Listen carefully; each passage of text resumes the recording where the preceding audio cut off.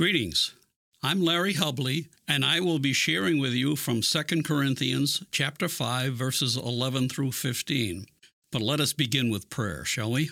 Lord, we come to you with open hearts and open minds, asking you to fill us with new and life-changing insights from your word. We ask you this in Jesus' name. Amen. And one more thing before we delve into the passage. We need to be reminded of something that Paul said in the previous passage. He was mulling over the fact that he would rather be in heaven, but he finds himself still here on earth. And so this is what he says. So, whether we're here in this body or away from this body, our goal is to please him, for we must all stand before Christ to be judged.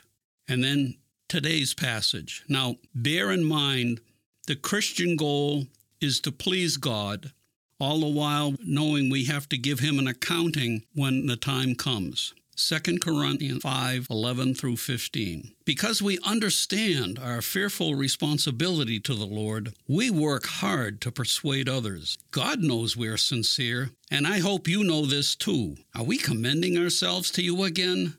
No, we're giving you a reason to be proud of us, so you can answer those who brag about having a spectacular ministry rather than having a sincere heart. If it seems we're crazy, it's to bring glory to God.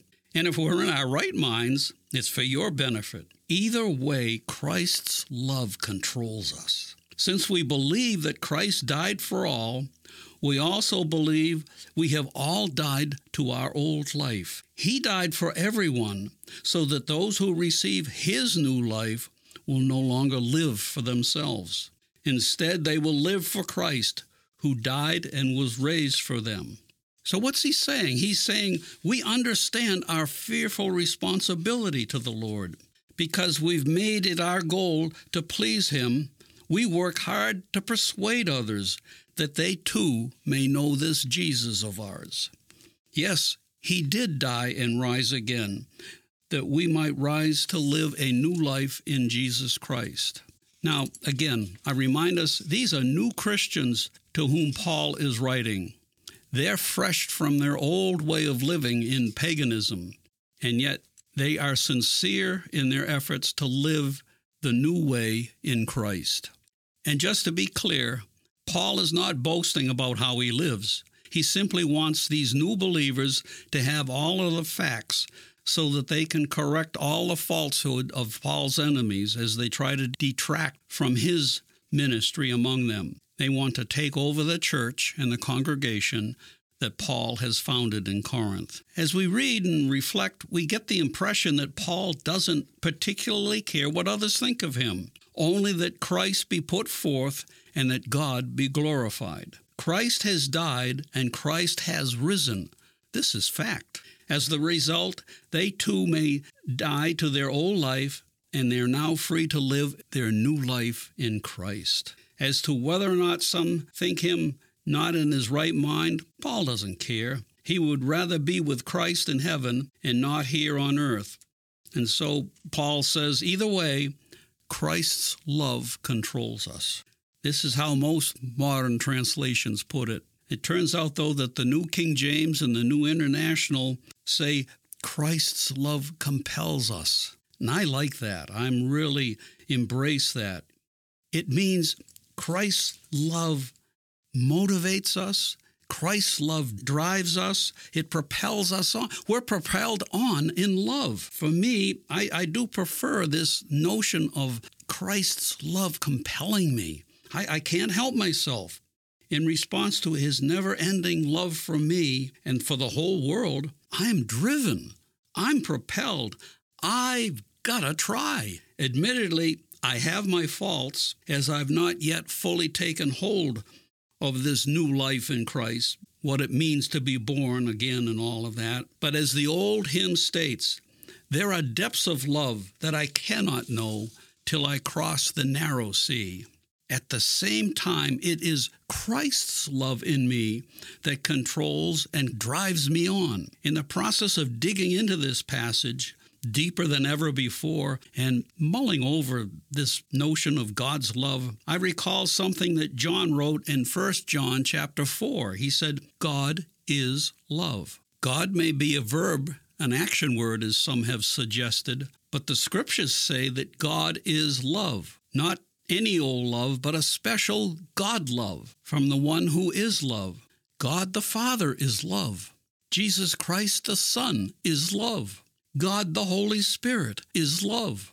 The three-in-one God is love. So when Jesus says, I will ask the Father and he will give you another counselor or comforter or helper or advocate who will never leave you, he is the Holy Spirit who leads into all the truth. And Jesus goes on to say this. He says that he, the Holy Spirit, lives with you and will be in you. He's speaking to the day of Pentecost, when all who are present in that upper room are filled with the Holy Spirit.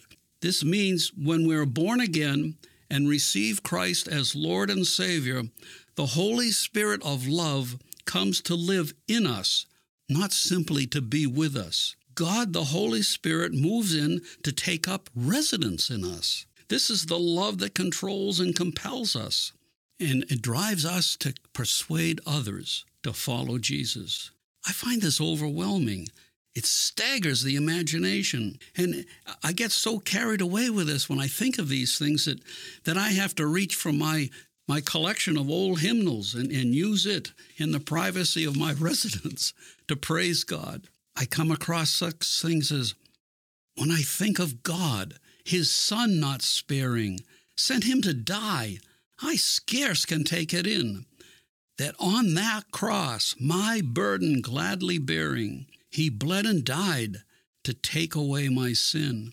And then I turn the page, and I come across this, that God should love a sinner such as I, should yearn to turn my sorrow into bliss, nor rest till he had planned to bring me nigh.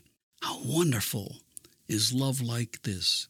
Oh my, wide open are his arms of love. Such love, such wondrous love. How wonderful is love like this. And of course, I'd be remiss if I didn't turn to Charles Wesley, who wrote, Love divine, all loves excelling, joy of heaven to earth come down. And then he seems to move from praise to prayer, and he says, Fix in us thy humble dwelling, all thy faithful mercies crown. Jesus, thou art all compassion, pure, unbounded love thou art. Visit us with thy salvation. Enter every trembling heart. And while I'm caught up in these seasons of spontaneous praise and thanksgiving, I would be remiss if I didn't turn to one of my favorite English songwriters, Isaac Watts. When I survey the wondrous cross on which the Prince of Glory died, my richest gain I count but loss, and pour contempt on all my pride. And then I remember we are to make it our goal to please God. And so Watts's final stanza just says it all for me. Were the whole realm of nature mine, that were an offering far too small. Love so amazing, so divine, demands my soul, my life, my all. Yes, no doubt, a love so amazing, so divine, demands all of our love for Christ who first loved us. And then my mind wandered to Matthew's Gospel, to chapter 24, where Jesus and the disciples are walking by the temple, and the disciples want to know, what will be the signs of your return? And he kind of lists those out, and then he summarizes it with this thought. This gospel of the kingdom will be preached in all of the world as a witness to the nations, and then the end will come. Well, friends, the end has not yet come. We think it's close, but it's not here yet. Suggests there's yet work to be done as the day draws ever nearer.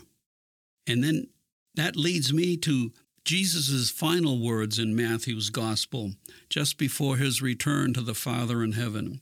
He says, All authority has been given to me in heaven and on earth. Go, therefore, and make disciples of all peoples, baptizing them in the name of the Father and of the Son and of the Holy Spirit, teaching them to obey all things I have commanded you. And lo, I am with you always, to the end of the age. My dear friends, Work hard while we await the King.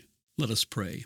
Lord, may we make it our goal to please you in our every thought, word, and deed. May you compel us to work hard to persuade others. We ask this all in Jesus' name. Amen.